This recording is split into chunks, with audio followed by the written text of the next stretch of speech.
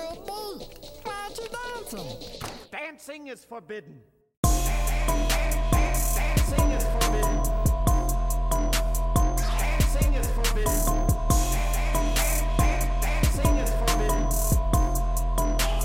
Dancing is forbidden. Dancing is forbidden. Yoo-hoo, running crew, welcome to Dancing is Forbidden, an Aqua Teen Hunger Force exploration. I am Ronnie, and on this podcast, I am watching through every episode of Aqua Teen and talking about it. I'm laughing about it, and I'm having a good time. I hope you guys are too, and this week, we watched Season 1, Episode 9, MCP Pants. Hey, look at that! It's MCP Pass! What is up, G? Oh, there he is. He's cute. Get down here and bring me some candy. Yes, finally, we approach one of my favorite Aqua Teen episodes. I'm so excited to dig into this one, airing May 19th, 2002. What a time to be alive. But before we hit that, we've got some news. We've got some community stuff to talk about. And we've got all sorts of other bullshit to get into. So, first and foremost, there is a new Aqua Teen Hunger Force basically themed Hardee's promo video featuring solely the three Aqua Teen Hunger Force members, of course, Master Shake, Frylock, Meatwad. This premiered today on the Adult Swim. I saw it on their Facebook. I'm sure it premiered other places as well. Probably on TV, I would imagine. But shout out to Calvin Laser McMurray from the You Show podcast for sending this to me. I probably would have seen it eventually, but not in time to talk about it for this podcast episode. Anyways, my reaction here is, guys, this kind of pisses me off. When I saw this, I was kind of angry. I'm like, okay, so you can use these characters to promote this fucking Hardee's deal you have, but, you know, you guys canceled the show. Like, come on. Of course, cool to see the characters animated. If you haven't seen it, there's a link in the description. Not a whole lot really happens, but you do see the three characters drawn. The promotional Hardee's cup, I'm sure you've already seen, explodes, and Shake, Frylock, Meatwad come out of it, and then the Carl's Jr. Hardee's star, and that's kind of it. It's only 15 seconds long. And yeah, just a shock because we all know about the promo going on. I've discussed it on the show, and you can get these little figurines that come from a slew of Adult Swim shows. You can also get a cup with like an Adult Swim in general design on it with all sorts of characters. And the Hardee's and Carl's Jr. team members have these exclusive shirts with the characters on them. But this commercial was just the Aqua Teens, which is incredible. And again, come on, guys. You're going to use these characters for your fucking corporate promotional bullshit. Get these guys... Let them make a new season. I mean, maybe they are. Obviously, we can't know about it. And, of course, there is the movie in the works. There is the digital short series Aquadonk side pieces in the works. But a little bittersweet seeing this because it's like, clearly this is fucking popular. People love the Aqua Teens. Bring them back. Come on. But, yeah, apart from this kind of shocking new video that dropped, I have kind of a correction to last week's episode. Not really a correction, just more context. So on Instagram, I posted a picture of the fun house that Meatwad and the Mooninites went to play Harvest Time, and I'm like, oh, I wonder what this is from. Well, on Instagram, our friend Zeus reverse Google image searched the picture of the fun house, which I can't believe I didn't think to do. I just assumed nothing would come up, but she did it, and something did come up. Zeus says, I did a quick reverse image search. Turns out it's from a Scooby-Doo film from the 70s called The Haunted Carnival. So thank you, Zeus. I can't believe I didn't think of that, but thank you for doing it, and that's really funny to know that they took straight up a Scooby-Doo image to use in Aqua Teen Hunger Force, which, again, they used Powerpuff Girls stuff, they use SWAT Cats, they use all sorts of stuff. All right, so next up, I did another poll on Instagram, and this time I did it on Twitter as well, which was kind of interesting because we got pretty different results between the two. So here's what I posted. I said, I've covered the first two Mooninight appearances, as in Mayhem of the Mooninites, Episode 4, and Revenge of the Mooninites, Episode 8. And then I asked, which episode do you prefer? And, of course, between the two episodes, on Twitter, we had 48 votes, and we had 25% for Mayhem of the Mooninites and 75% for Revenge of the Mooninites. So way more people liked Revenge of the Mooninites of the 48 people who responded. I don't know that shocked me or not, but what did shock me is on Instagram, we had 47 voters, so almost the same amount of voters. And we had 53% for Mayhem of the Mooninites and 47% for Revenge of the Mooninites. So that's 25 votes for Mayhem, 22 votes for Revenge. So yeah, just almost similar, but a little bit more towards Mayhem the Mooninites, the one that only got 12 votes out of 48 on Twitter. So 2 very different answers here. Thank you, of course, everyone for voting, because I really love to see the results here. And yeah, just a crazy discrepancy between the two. I wonder if that says anything about who's on which platform, but probably not, right? It's such a small sample size, we can't really deduce a ton from it, but still cool to see nonetheless. Twitter likes Revenge of the Mooninites more, and Instagram slightly preferred Mayhem of the Mooninites. Both great episodes. If you would like to take part in any future polls I do, I will start posting them more on Twitter. I need to use Twitter more. I'm just more of an Instagram user, like in my personal life. But yeah, if you would like to be a part of either on whichever platform you prefer, that's at AquatinePod on both. So yeah, I tend to just keep it Aqua Teen centric. So if you're interested, check it out, especially for the polls. That's my favorite part of it, honestly, is to see the answers to these questions. All right, guys, it's that time of the show where I see what you guys got to say. Our friend Carson is back with another message. Let's hear what Carson's got for us. Hey, Ronnie.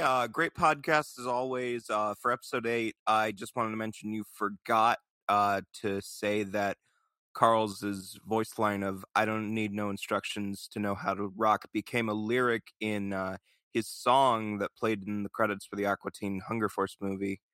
And another thing I want to say is MC Pants is one of my favorite episodes, and it stars MC Chris, who is probably more known for his work on C-Lab 2021, where he was a writer and an assistant animator, and he voiced Hesh and also himself. So, yeah, I love MC Chris. I think he's a really underrated talent. And MCP Pants is one of my favorite episodes. So, catch you on 612 Wharf Avenue.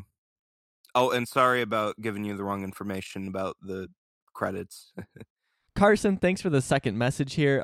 No worries on the incorrect information. Carson is referencing, previously he said that Space Conflict from Beyond Pluto had the animation over the end credits, but it was the next episode. It's fine. I should have checked it and I didn't, so that's my bad. But yeah, thanks for pointing out that actually I didn't forget to say that about Carl and the instructions to know how to rock thing. I didn't know that at all, so thanks for mentioning it. I've only seen the movie a couple times, so and I have not seen it recently. I'm waiting until I kind of cover that movie in what will probably be a series of episodes to rewatch it here. But yeah, thanks for that information. I wish I knew that at the time. I would have mentioned it at the top. And yeah, some great info on MC Chris, who I will get into in a bit. Somebody who I didn't really know anything about, and it was really great to read a lot of his interviews and learn more about him. And speaking of MC Chris, MC P Pants, it appears that MC P Pants himself has left me a voice message. I've been blessed, and I can't believe he's going to be on the show. Here's MC P Pants for you guys. Yo, what's up? This is MC P Pants, dog. I got a little older, and that's why my voice is a little bit, lower pitch, dog. I'm at 612 Wharf Avenue. Please come visit me, dog. I want candy, bubblegum, and taffy. You're talking about my episode, which I love, except for the ending where I got killed and I got sent to hell, and Satan, he's been torturing me ever since, dog. Been reincarnating me on shit like a cow and an old man vampire, dog. But, yeah, I want candy. I love candy, bubblegum, and taffy. Please come visit me. Love your podcast. And glad you're finally talking about me, dog. Please come visit me. I'm very lonely. 612 Wharf Avenue, right next to Melon Shakers, the Gentleman's Club. Wow, MCP Pants. I never believed in my wildest dreams you would leave me a message for my podcast when I started this pod. That's insane. I'm truly honored, and I'm putting this on my resume as we speak, and I really hope that somebody comes and visits you soon, because I know how lonely it can be in the streets of hell. So, yeah, take it easy, young man. I am sure that someone will come visit you from this podcast. All right, and then last but not least, we have Shinzo the Great. What a title, leaving us a message here. Let's hear what Shinzo has to say. Hey, Ronnie, what's going on? This is Shinzo the Great. Yes, the one with the mustache. Just wanted to say hello and give a little thanks for all you do. You obviously you're obviously putting your work in, and I think we all appreciate it. my origin story. I don't really have one. I started watching it years and years back when I was in tech school, maybe between Bleach and Harvey Birdman. So that's pretty cool. I loved Space Ghost, Harvey Birdman as well. But yeah, I love the history segments you do. Just takes me back. Wow, it's crazy. And yeah, J-Lo does seem to be big back in those times. So anyways, can't wait to deep dive into some of my favorite episodes like Revenge of the Trees and Total Recall, and some of the later seasons like the one with Markula. So anyways, thanks for all you do, man. Talk more about the wooden paneling. It's the best feature. Man, if I'm not here talking about the wooden paneling, then what the fuck is this podcast about? Thank you, Shinzo, for this really, really nice message. And I'm glad you mentioned J-Lo, because I still can't get over how huge she was. I was just like a kid. I think I was like 8 or something around this time. But like, yeah, I don't remember hearing her stuff that much, but I guess she was fucking huge. But yeah, thanks for the kind words, man. I really appreciate it. And I, too, really look forward to covering those episodes you mentioned, because those are some of my favorites as well, especially Total Recall. That one is just incredible. But, all right, guys, thank you for these wonderful messages. If you would like to send in your own, you can head to speakpipe.com/dancingisforbidden, or just check the show notes. It's in there, or head to the website, dancingisforbidden.com, to figure out how to do it that way. So, yes, thank you, guys. And look, it's May 19th, 2002. Let's see what's going on this week. 19 years ago, in a galaxy not far away at all, because it's this one, Star Wars Episode 2 Attack of the Clones is lightsabering its way through hordes of stormtroopers into the top of the fucking box office with $80 million this week and then $47 million next week. It's a Star Wars movie, guys. Like, you know it's going to be the top dog. You know it's going to be huge. So, interesting bit here with Star Wars Episode 2 Attack of the Clones is that it broke Star Wars Episode 1, The Phantom Menace's record of $64.8 million for the highest weekend debut for a prequel. So, yeah, Star Wars Episode 1 was 64 mil, and then Star Wars Episode 2 is 80 mil. So, lots of cash, as you can imagine, for a Star Wars movie, right? Now, although a huge success, it was the first Star Wars film not to be the highest grossing of the year. And while I don't want to get too into it because, spoilers, this was the 4th highest grossing of the year for worldwide gross. And above it, one that I will mention because we've talked about it already, was Spider-Man was the 3rd highest grossing. So this was beat out by Spider-Man, but we still have 2 more films that I have not talked about yet, that haven't come out yet in our timeline here, that I will wait to talk about once we get to them. But, you know, it's not hard to guess what these 2 films are.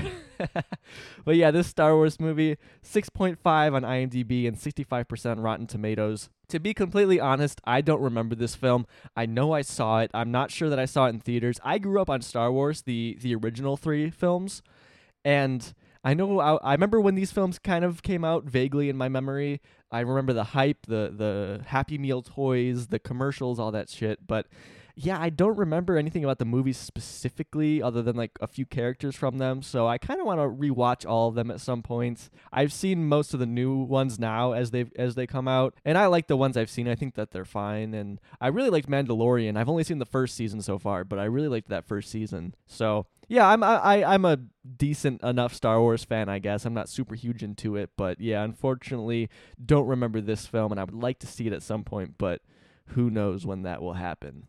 So, Star Wars Episode 2 Attack of the Clones actually shares a crew member with Aqua Teen Hunger Force, and that crew member is audio engineer Brandon Proctor. So Brandon was an uncredited assistant re-recording mixer on the Star Wars film, but he was also a credited mix technician.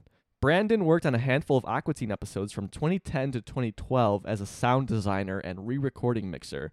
Since then, he's gone on to work on Black Panther, the giant Marvel film, A Quiet Place, and 9 episodes of the 2020 run of 12 Ounce Mouse, which is Matt Millero's show on Adult Swim. So, yeah, Brandon kind of in the mix a little bit. I also did a search between this Star Wars film and the Aqua Teen movie, and there are a lot of shared sound designers there, but I just stuck with Brandon here since he has worked on both the Aqua Teen movie and the show, so I figured that was a little bit more pertinent. But yeah, that's it for movies, guys. Fucking Star Wars. What more do I gotta say, huh? And then, so for television, I've got a question for you guys. Do you believe? Because if you do, you can stop at this point. Because on this night, the X-Files 2-hour series finale is broadcast on Fox. X-Files is over. Fox Mulder, Scully, you guys are done. Pack it up, get out of here. You're done looking for creepy critters, scary aliens. No more. Knock it off. X-Files, my mom loves that show. I think my grandma likes that show as well. I really want to watch it at some point because I remember some episodes and I remember liking them, but I can't really remember like an entire episode because it's just been so long since I've seen one, since I was a kid. But yeah, that's film, that's television. For music, hey man, you're not going to believe me, but I'm going to tell you anyways, even though you guys are going to call me a liar. Our Billboard Top 100 single this week is Foolish by Ashanti again for the 8,000th time. Who would have thought? But we do have a new #1 album this week, and that album is... What's up? Fresh is our turn, baby. Skate up, boots with the merch. Our Gucci suit, them Gucci suits. Ain't got no job, but I stay shy. I stay shy. Can't pay my rent. I can't pay my rent. All my money spent, but that's okay, cause I'm still fly. I'm so fly. Got a quarter tank of gas and my new E-Class. But that's so... We have Hood Rich by Big Timers coming out on Cash Money and Universal Records. If it was up to me, I'd play this whole one out, the whole song, but I can't do that. And yeah, I really enjoy this song. Actually, I heard about this song through kind of a weird way. So I don't know if you guys are familiar with the punk goes whatever. So there's like punk goes pop, punk goes acoustic. Usually it's like punk and like emo kind of bands doing covers of different stuff in whatever style that album is themed. Well, there's one called Punk Goes Crunk, and the band Devil Wears Prada covered this song. So that's how I was introduced to it. And I think that version is still very good.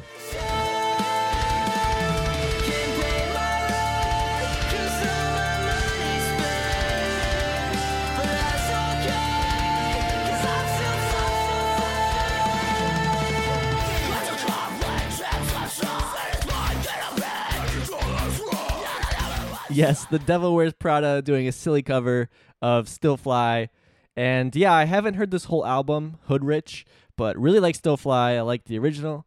I like the Devil Wears Prada cover. I'll have to check out the full album sometime soon. And with our alternative song this week on the Billboard alternative charts, we have... And all I wanna hear is your... So follow the leader down and swallow your pride and drown. When there's no place left to go, maybe that's when you will know. We have Seein' Red by Unwritten Law from their 2002 album Elva. And when listening to this, because I'm like, who the fuck are Unwritten Law? What is Seein' Red? And I did not recognize the verses at all. But once that chorus hits, I've heard the chorus before. Yeah, usually, with these alternative songs, I'm a little bit more familiar. And this one I initially wasn't familiar with. But that chorus I've definitely heard. I'm sure you guys have as well. Really catchy chorus. And I'm not sure really that the band went on to do a ton of other things. But they are still together, although their last album was released in 2011. So that'll be 10 years ago. But hey, man, when you write a song that big, I doubt you really need to write many more albums, huh? But okay, last but not least, in our history segment, we have video games. And what video games were coming out this week? We have an MMORPG called Final Fantasy XI, releasing May 16th, so 3 days before this episode of Aqua Teen aired. And this is the first MMORPG to offer cross-platform play between the PS2 and PC. However, it was only released in Japan on PS2 originally, coming to PC in November, and then it would eventually hit North American computers in October of 2003. So anybody in North America or anywhere else outside of Japan wouldn't have had this game quite yet, but it did initially release May 16th for the PlayStation 2, which is interesting. It came out on the PS2 before the PC. I figured that would be the other way around, but I guess not. Little side note about this game, it was also the Xbox 360's first MMORPG, but that wasn't until 2006. Now, I am not really familiar with Final Fantasy. I did play literally 2 hours of Final Fantasy XIV, their newest MMORPG, and a much bigger MMORPG. It's one of the biggest MMOs in the world right now, but didn't really click with me. Yeah, I'm really not familiar with this, but looking into it, it appears the game is still active and gets regular new content almost 2 decades after it launched, which is really quite incredible. And there's actually a video I found on YouTube that I watched a lot of it. It's called So I Started Playing Final Fantasy XI in 2021 by The Crawl. So you can look that up or check the show notes. It'll be there. But yeah, this guy's kind of explaining how the game holds up today, what he was really encountering in the game and how it played and how he was enjoying it. And man, just seeing these graphics just hit me with nostalgia, and they just really made me want to play it, because these old MMOs are really my perception of what an MMO is, because that's what MMOs were when I was a kid, like old World of Warcraft, RuneScape, stuff like this, like these kind of shitty graphics, these lo-fi, low-quality textures, and this vast open world. Just seeing this stuff really drudges up what I wanted to play when I was a kid, but unfortunately I wasn't able to. So when I try and play newer MMOs now, like the hot new stuff that comes out, yeah, they're great, they're fantastic games, but it's like, this isn't what I'm trying to reclaim what I never got as a kid kind of thing, and this ain't doing it, this ain't it, chief. So yeah, just seeing these Final Fantasy XI graphics really kind of made me maybe I should play that, but I don't have the time. Plus I think you have to pay a subscription and all that fun stuff that goes with it. And for me, subscription-based games, it's if I'm not playing it, I feel like I'm losing money, and that's just not a good situation to be in. Yeah, man, I don't know, just something about these graphics really hit me. So, if you played Final Fantasy XI, that's awesome. And again, I would recommend, if you're interested in video games at least, to check out this The Crawl video on YouTube, because I enjoyed getting this guy's opinion on the game in 2021. Another little game that came out was for the Dragon Ball Z fans. On the Game Boy Advance, a game called Dragon Ball Z: The Legacy of Goku was released on the 14th of May, 2002. So, good chance some of you guys could have had this game at the time. Not a huge DBZ fan, watched a little bit of it on TV, on Toonami, I'm sure, Cartoon Network, but I never had this game. But watching some footage of it on the Game Boy Advance, love the Game Boy Advance, was a great system, lots of great games. Okay, that's it for our history, but we still have to talk about what in the heck was airing on Adult Swim this night in history, May 19th, 2002, and this week is pretty exciting because we have a lot of new stuff going on. Up until now, it's been pretty safe. I can always kind of expect what we're going to see, but this is our first real mix-up, so let's see what's going on here. Starting off strong and kind of a callback to early Adult Swim, we have 2 episodes of home movies, back-to-back, Class Trip, History, both Season 2 episodes, which originally aired a few months earlier, and I believe Season 3 will start to air kind of soonish for the show, towards the end of the year of 2002. And then after that, at 11 o'clock, we have Welcome to Eltingville, which was like a pilot that was produced for Adult Swim, but they didn't pick it up. So, Welcome to Eltingville, first of all, featured MC Chris, who goes on to appear in this new Aqua Teen episode, which is exciting. But according to IMDb, the TV show was based on Evan Dorkin's comic series Eltingville, but it never made it past the pilot, which premiered on this night on Adult Swim. This pilot episode was titled Bring Me the Head of Boba Fett, which was the first full story arc of the comic series. This comic won the Eisner Award for Best Short Story in 1996. So the tagline kind of for this show is just the misadventures of 4 boys who are big fans of comic books, toys, trading cards, and science fiction.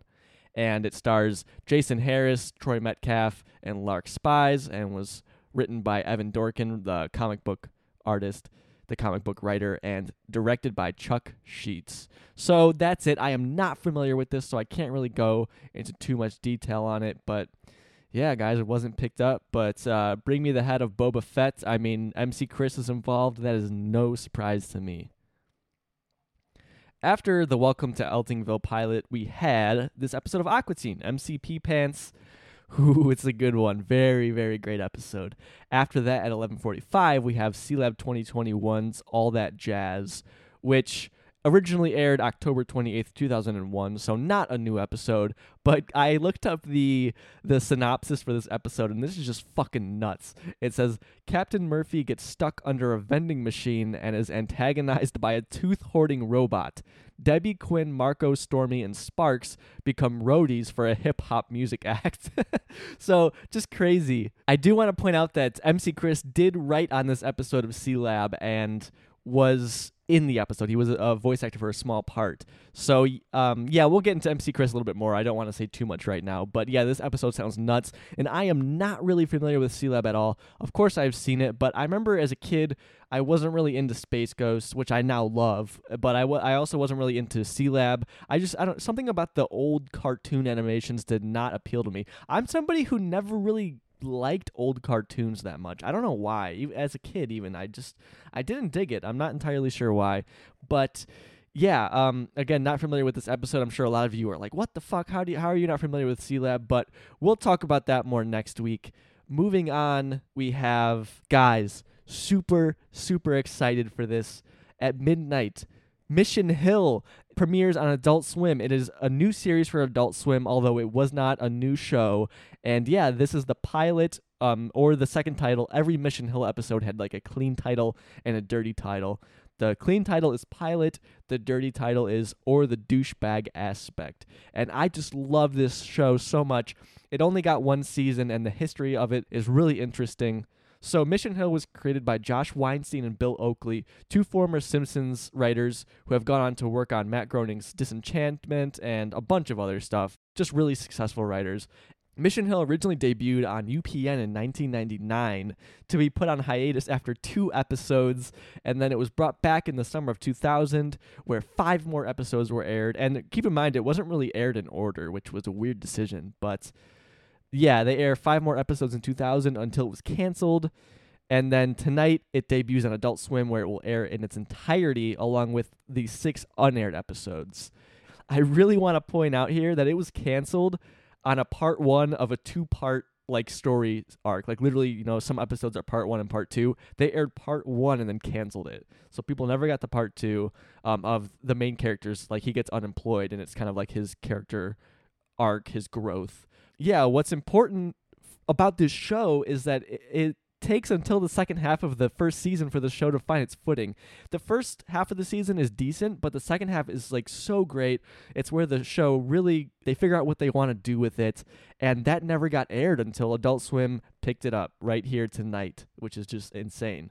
Interesting thing about Mission Hill was the plan was for the show to have continuity with the characters aging. For example, the main character Andy changing jobs every 6 or 7 episodes. Basically, he wanted to be a cartoonist, and when the show starts, he works at a mattress store, and then eventually he works at an ad agency. And the plan, as said by Bill Oakley and Josh Weinstein, was for Andy to become a Matt Groening level cartoonist over the span of the show. So he was supposed to become very successful, but they never got to do it. And to my knowledge, no cartoon really does this, where there is specific and purposeful character growth throughout every season, where eventually they become something else. It's not just written for syndication. But I mean, honestly, guys, I don't know if this would have worked pre-streaming, pre-Netflix, all that stuff. I don't know how they would have pulled that off, but I really wish they would have been able to. Although I should say, I suppose some anime might do this, but I don't know even then in the scope of what the show is trying to do, especially in a realistic setting. And as I'm going on, I'm realizing that I haven't explained what Mission Hill is for those who haven't seen it. Basically, it's the story of a 20-something-year-old living with his roommates in just a general city, and his nerdy 17-year-old brother comes to live with him to finish out high school. Just a really interesting set of characters and a really striking color palette, too. The show has a super unique look to it, and the writing was very smart, very good, and just all around enjoyable. So several unfinished content has since leaked, including animatics and scripts, and Josh Weinstein and Bill Oakley both openly speak very lovingly about the show and how they wanted to keep doing it. And actually on the podcast Talking Simpsons, those guys who I love that podcast. It's kind of like how I got the idea for this podcast. They interviewed both of those guys and in 2020, and they both are like, yeah, like we have ideas for a new Mission Hill. We want to bring it back, and I just have fingers crossed. I hope they bring it back. As you can tell, I really love this show. Very unique show. A little tidbit here is it actually featured network television's first gay male kiss, which I think is pretty cool. Two of the characters were gay, and obviously in most shows at the time, that's like a joke. But on this show, it was like, yeah, they're just a couple. That's just like a couple who lives in the same building as the main characters. And yeah, it featured Tom Kenny, who went on to do SpongeBob and a billion trillion other things. And Brian Posehn, who I love as an actor, as a comedian. He's a very funny guy. I know he worked on Metalocalypse because he's a big metalhead. But yeah, great show. If you haven't seen it, definitely give it a watch. I don't really know where it's available, but I'm sure you can find it somewhere on the internet. Of course, there is like the DVD for it you can pick up too. Really great show. And yeah, that airs tonight at midnight. And then after that, we have Space Ghost Coast to Coast, which is the episode Explode, which featured Terry Jones from Monty Python and Glenn Phillips. It originally aired in 1996. So not a new episode, but a good episode, as most episodes of Space Ghost are. And then last but not least, after that episode of Space Ghost, we have at 12:45, The Lewis Lectures. Lewis Lectures was a pilot on Adult Swim that originally aired on March 31st of this year. Someone said it aired earlier, but I couldn't find any real proof of that. I did find a video of it on YouTube with like the Cartoon Network stamp on the bottom right as opposed to the Adult Swim one. So that kind of makes me think maybe it was because it says Cartoon Network, not Adult Swim. But anyways, yeah, that airs tonight. So what Lewis Lectures was again, it was a pilot, was not picked up, same as that Eltingville show. But this is the second time it's aired on Adult Swim. It's a 7-minute short featuring Jack Black, you know, the famous Jack Black, playing a dog, giving a presentation to neighborhood dogs and how to spend their time when their owner is away. And I watched most of it, and again, at 7 minutes, I didn't make it all the way through. I think that kind of says a lot. It's all right. I mean, there's a reason it wasn't picked up. Jack Black is great, but he went on to do way better things than this show. It was the project of Meryl Marco, who wrote for Letterman. Yeah, I mean, not much to say about it. It's just, it seems like it's kind of trying to be too much in the vein of Dr. Katz and home movies with like its tone, but it just didn't pull it off. And again, it wasn't picked up for a reason. But yeah, guys, that's our night tonight. Sorry for going on so long about Mission Hill, but it's a very important show to me, and I was just really excited to see that this night is when like they air it for the first time, because there are a couple other things going on Adult Swim when new episodes of Aqua Teen aren't airing, so I don't get to talk about those. So I was really excited to get to talk about it this week when it aired for the first time. So we have 2 episodes of Home Movies, which again was also a canceled show that Adult Swim brought back, although Adult Swim did not commission more episodes of Mission Hill, unfortunately. But yeah, 2 episodes of Home Movies. Welcome to Eltingville, Aqua Teen Hunger Force, C-Lab 2021, Mission Hill, Space Ghost Coast to Coast, and the Lewis Lectures, I guess. What a night, guys. What a time to be alive. Let's jump into this fantastic episode of Aqua Teen. Check it out. Check it out, y'all. Check it out. Season 1, Episode 9, MCP Pants. This episode rated TV PG for language and violence. And this episode, as all episodes, written by Matt Millero and Dave Willis. But unlike all the other episodes, it was directed again, as our previous episode, Revenge of the Moonanites, by Jay Edwards. So this is his second time directing. MC Chris is credited with writing the song I Want Candy, which plays throughout the episode many, many times. And although I can assume Matt and Dave told him like what should be in the song, I would really say that MC Chris also has some vague writing credits on this episode, because I'm sure that he really influenced it. Again, as Carson mentioned at the top of the episode, MC Chris has writing credits on C-Lab, so this guy kind of knew what he was doing when it came to writing these shows, how to develop plots, and I have to assume he had some influence on this episode. Since MC Chris appears in this episode basically off the bat because Meatwad is always listening to his song, I'll just bring him up now. We'll talk about him right now. So MC Chris, his real name is Christopher Ward. He is an American rapper, voice actor, improvisational comedian, and writer. I only thought that he was a rapper. I didn't know that he was a writer. I didn't really know he was a voice actor. This guy is kind of a jack of all trades. He's been involved with a lot, and I had a really great time looking into his history and reading interviews with him because he's a really fascinating guy to learn about and really cool. He's from northeastern Illinois, same area I'm from, so that's really cool to see as well. But beyond that, I think it's really underrepresented that he is also an artist. He draws a lot, and that's kind of what he grew up wanting to do, was draw. Like, rapping for him didn't really come until later. And my history with MC Chris is that I didn't know him outside of Aqua Teen. I didn't even know that this guy was a real rapper initially. You know, I knew all the MCP Pants episodes, and I thought it was just some guy they got to work on the show that was playing this character. Of course, he is playing a character, but he has a whole lucrative rap career where he really does sound like he does on this episode, on these episodes, during the rap songs as well. He has a very extensive discography, and a lot of it is really, really great. He pioneers a genre known as nerdcore, which is rap music about like nerdy topics and pop culture things. I first found out that MC Chris was a real rapper when I was hanging out with my buddy Tyler. We were driving in his car and he had MC Chris on, and I'm like, this sounds familiar. What is this? And he's like, it's MC Chris. He was on Aqua Teen Hunger Force. I'm like, holy shit. I literally had no idea this was a legitimate rapper. I thought it was just something silly for the show, which makes sense, though, because on the show, MCP Pants clearly is a technically good rapper. So I just never really thought about who is behind this, who is behind these songs. Very fun stuff, and I think would probably appeal to most people listening to this podcast. So if you're not familiar with MC Chris's music, like outside of this show, definitely check him out. His albums are very fun. He has lots of skits. He's having a good time. He likes to write. He likes to be creative. And yeah, I really enjoyed this interview he did on IGN, and I would like to read a few things that were interesting to me from it. Basically, MC Chris initially went to film school, then he dropped out to go into screenwriting school because he didn't like the people in film school. He didn't like his classmates. And regarding screenwriting, he said, "It's not a good idea to major in screenwriting. Tell that to your readers. You can basically pick up everything I picked up in school in a book." So that's MC Chris's advice for you. Don't go into school for screenwriting. And then he goes on to explain how he really liked Everybody Loves Raymond, and he applied to work on that show. And whoever he got in contact with liked him and liked his style, but they're like, oh, you need to go back to school for longer, which he thought was totally stupid, and I don't believe that he went back to school.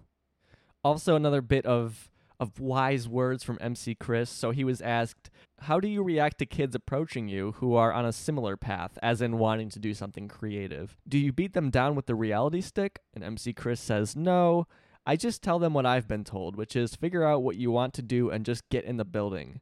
Work for free. The main thing is to just figure out what to do, like an internship, and keep at it. I was talking to a guy who recently got hired at Adult Swim, and I was like, how'd you do it? And he said, I just kept on calling. He was just persistent.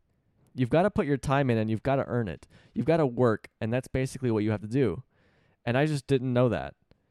I thought it would all just be given to me. So yeah, MC Chris, like, if you know what you want to do, just start doing it and work as hard as possible. Get your foot in the door. Do everything you can to make this happen, which I really appreciated him sharing. Of course, I should mention this interview is back in like 2004.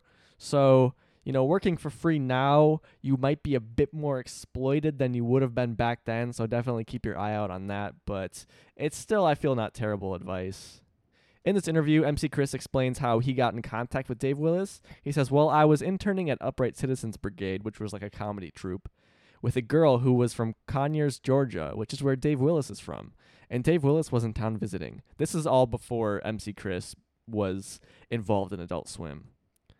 I think he was just visiting the C-Lab crew, because Adult Swim was in Georgia and C-Lab was made in New York. And this is where MC Chris was living at the time, which was originally made in Manhattan when they started up, and he was visiting them just because he's William Street, and I think he was checking things out for Mike Lazo. One night, that girl and Dave and this other guy, we went to this bar. I didn't have any money, so I said I could drink a pint of beer in 5 seconds, and I said, if I do it, will you buy me another beer? And they said, yeah. And after about 12 of those, I was just kind of, I'm an Irish man, so was feeling really confident in cracking jokes. And I must have impressed them, because before too long, Dave pulled out his card and he said, hey man, we could use people like you down in Atlanta. If you ever think about coming down there, give me a call. I looked at the card and there was a picture of Space Ghost, and I like shit my pants. I thought it was the coolest thing that ever happened to me, but I thought, there's no way in hell I'll ever move down to Atlanta. Then a couple of nights later, maybe even the next week, Adam Reed was there, and I must have been making him laugh too.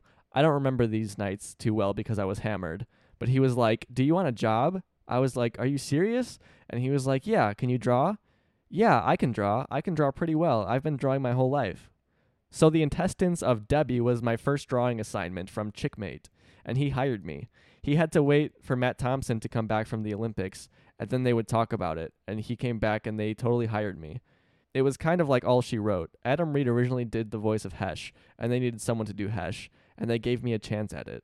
So yeah, MC Chris getting his foot in the door thanks to Dave Willis, which is kind of similar to how Tim and Eric got on Adult Swim thanks to Dave Willis. But that's a story for another day. Once Tim and Eric debuts on Adult Swim, when we're covering it, I'll probably get into that. And you might notice that MC Chris always spells MC Chris lowercase, and his reasoning for that is, the reason I spell my name in lowercase is because I think of myself as a joke. Like, I don't really consider myself to be a real rapper. I think of myself as more like a Weird Al Yankovic. Like, I'm not really a musician, I'm more of a satirist. I've never really thought of myself as the serious deal, and to be treated like a serious deal is a really great compliment. The only way I can really say thank you is to keep at it and keep working hard and try to make good stuff. So very humble guy, as we can see. And then on IGN, he was asked, what led you to leave C-Lab? MC Chris said, I really just wanted to work with Dave Willis. I just thought he was so cool, and I really wanted to work on Aqua Teen. And yeah, obviously he worked on this episode. He worked on a few more episodes. I think he interned on an episode or two or was a PA or something like that. But MC Chris never really worked on the show long term, so it's kind of interesting. I'm sure there's more to it. Again, this interview was from 2004, so I don't really know the full story. But yeah, that's a bit about MC Chris. Just a really interesting guy with a lot of talent in all sorts of fields. And I know he's gone on to do other shows as well. MC Chris, of course, went on to be featured in other episodes of Aqua Teen as MC P Pants, typically in his reincarnated forms. He also was in the movie, the Aqua Teen movie. The 2007 movie, of course. Obviously, I keep just calling it the Aqua Teen movie, but in the future there will be two movies, and people might be confused. So yes, I mean Aqua Teen Hunger Force, movie film for theaters. He was in a couple other Adult Swim shows as well, but didn't really do a whole lot outside of Aqua Teen, it looks like, in terms of his acting career. It also doesn't look like he's written on many other shows outside of like the C-Lab days, which is a shame. It looks like in 2022 there is a film coming out called Buggers, which Chris is featured as the voice of a character called Boo. So keep an eye out for that. But yeah, guys, that's mostly it about MC Chris. Look him up. Very interesting character. Of course, check out his albums. Just go on Spotify. Look up MC Chris. Lots of really great songs that if you find I Want Candy a little bit catchy, then check out his other stuff, because his other serious music, which is always a little bit silly, but it's right up that alley, and it's very, very good. But all right, enough of talking about MC Chris. Let's check out this episode that he was featured in and that he really escalated to greatness. So as always, this season we open with a Dr. Weird skit. This time it is related to the episode, and we get a glimpse of something very strange. A large spider with a shower cap on and a diaper. And Dr. Weird thinks this is his fiance. Let me just play the clip first, and then we'll talk about it. Gentlemen, behold my beautiful fiancée! I think that's a giant spider. You're right! I've been betrayed! Run! So yeah, that's it. Dr. Weird says he's been betrayed when Steve points out, I think that's just a giant spider. It makes me wonder who Dr. Weird thinks betrayed him. Was it somebody else? Like, did he buy this fiancé? Did somebody promise him this fiancé? And it's a giant spider. You would assume he created it, since he's a mad scientist who creates all sorts of things. Just raises a lot of questions, but very funny. The spider picks him up and starts hitting him on his head. Of course, now we know this is MC P Pants, but off the top, you don't really expect that this is going to be him until later in the episode. So very great foreshadowing here, but makes you wonder how MC P Pants got here, and then from here to making his rap album and all that stuff. But yeah, great solid intro, and let's jump into the main episode. After that, we get the credits, and then We get an establishing shot outside the Aqua Teen's house during the daytime, and we hear this muffled rap music, and it's illustrated that it's being played very loudly because we can hear it outside. And then we cut inside to see a poster on Meatwad's wall for MCP Pants' I Want Candy, which is in stores now via Sugar Bear Records. According to Discogs.com, Sugar Bear Records is a record label with a few releases in the early 80s, although the similarity is likely not intentional. I think they just came up with a name for a record label. I don't think they were really referencing this real record label, which did put out a few things in the 80s. And it's worth noting here that later MCP Pants songs are also released via Sugar Bear Records, according to their respective posters that Meatwad always has on his wall. So really nice continuity there. It's always on the same record label, which you think Frylock would catch on to this and say, hey, Sugar Bear Records, they only put out MCP Pants stuff. Maybe we shouldn't allow Meatwad to buy this. But somehow Meatwad gets it, which in itself is a great joke because it's established he never has money. He can't really go to the store by himself. So how is he getting these CDs? And it's not even a CD. It's like a single. It's just one song. We see on the poster MCP Pants, the rapper who we assume is rapping this song. He appears to be a small black child with like a scrunched up face, holding a lollipop and some pixie sticks. His hat resembles a peppermint in color, red and white. His pants are lime green. He has an orange shirt and a darker green vest. In the vest are some candy bars. He has a candy necklace on with a candy cane at the end of it. And he also has a candy bracelet on his right arm. And he's superimposed over a car, I guess, to give it that hip-hop edge. And we get this really cool twisting pan. So we start off with the poster, like, taking up the screen normally, like you would look at a piece of paper. But then it twists because it's on Meatwad's wall, like sideways almost. It's just totally not straight at all, which is very funny. Meatwad just threw that sucker up there as soon as he got home. And it reveals the poster is just extremely crooked. And we see Meatwad dancing next to his jam box with the poster on the wall. And the music again, the titular song, I Want Candy, playing very loudly. While all this is going on, Shake is trying to write a song, which is hilarious. And Meatwad's music is just really hindering Shake's progress. So let's check this scene out because it's very funny. I want candy, bubblegum and taffy. Skip to the sweet shop with my sweetheart Sandy. Got my penny safe, so I'm a sugar daddy. I'm a Hugh Cronin, she my Jessica Tandy. I want candy. You make me feel emotional. Meatwad, turn that down. Kissing you. Damn it! That's it! I'm coming back! Put that down. Look, I am out there trying to write new material. Shake, you don't even have old material. Now who has the material? Nobody! Because he just made me do this! Look, just relax, okay? I got this covered. Always love in cartoons or in TV shows when a character is supposed to be like bad at music and you see them doing it. It's always hilarious, and that's the case here with Shake. And with Shake, I did notice a stray pixel on the right side of his face, I guess his right side, floating around with him if you want to check that out. But yes, Shake is playing the Dr. Weird guitar, first introduced in episode 4, Mayhem of the Moonanites. And so it's great to see that come back. And he's writing a sappy love song, which I love because he's using what looks like a metal guitar to do it. If you want to hear me talk more about that, go back and listen to the podcast episode covering Mayhem of the Moonanites, because I go into detail about people writing these sappy songs on these metal-looking guitars. It's just very, very funny to me. I will never not laugh at that. Of course, Shake trying to write this song in and of itself is funny, too, since he always acts like a tough, cool guy, and then he's writing this very cheesy, cliche, stupid, emotional love song.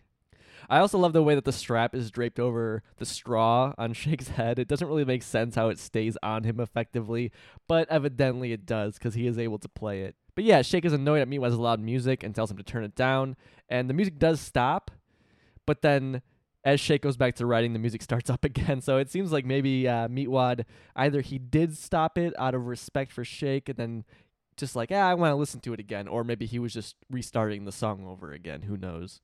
I want to point out that I really love how the sound designers conveyed the muted music here. The amount of bass that we hear through the walls really does convey how loud this is supposed to be. I feel like a lot of shows get this wrong. They don't muffle it in a realistic, correct way to convey how loud it's supposed to be, but they definitely are on point on this show. And you can just tell that Meatwad is blasting it. Just bass is bumping. You hear it all throughout the house. But yeah, as we hear, Shake has had enough of the music, and he takes off the guitar and is ready to hit Meatwad with it, which looks like it would hurt because this guitar is very spiky. It's like a BC Rich guitar almost. And Frylock tries to calm him down. I love the joke here of Shake saying, I'm trying to write new material, and Frylock just instantly, he's like, you don't even have any old material. But yeah, this causes Shake to break the guitar and blames Meatwad for it, for breaking the guitar. And Frylock just assures Shake that he can take care of it. So let's hear Frylock trying to take care of Meatwad's loud music that is very quickly aggravating Shake. Meatwad, you know there's other people that live in this house. Well, I know that. That's why I got it cranked up so loud. So everybody can get down with the people. You've been dancing to this crap for 3 days straight. We all know you like candy. You've eaten every piece that's in the house. I did. Well, somebody better go get some more then, because I'm starting to fade. I'm starting to fade. So Frylock turns off Meatwad's jam box and yells at Meatwad about how there are other people in the house. I want to point out the great Foley here of Shake's guitar feedback, because he broke the guitar and we hear, just some noise in the background. I really like how that continues throughout the scene. Totally unnecessary, but, as we know, as we've discussed, Matt Malero being a shredder, a guitar aficionado, this is definitely his department at work. Meatwad knows there are other people in the house, and that's why he's got to crank it up so loud. He thinks he's being considerate. He thinks everyone wants to get down with the pee pants. And real quick, I have not mentioned once, can we just for a second admire how great of a name MCP Pants is? Like, what the fuck? Who thinks of this? How do you think of that? It's so hilarious. MCP Pants. That's just in itself is funnier than most shows can get. So Frylock here reveals that Meatwad has been blasting the song for the past 3 days, which really strikes me as being pretty generous of Frylock and Master Shake to let him do that for so long, because Master Shake usually is very, very quick to shut anything Meatwad likes down. But Frylock here says Meatwad has been blasting the song for 3 days, and they've let him do it for 2 days uninterrupted, so that's very, very kind of them, kind of shockingly against their character. Frylock also reveals that Meatwad has eaten every piece of candy in the house, and as we heard, Meatwad needs more. He hopes someone gets more because he's starting to fade. And I want to point out the juice stain, on Meatwad's wall that drips onto the floor. I love that. I love all the nasty little details in Meatwad's room.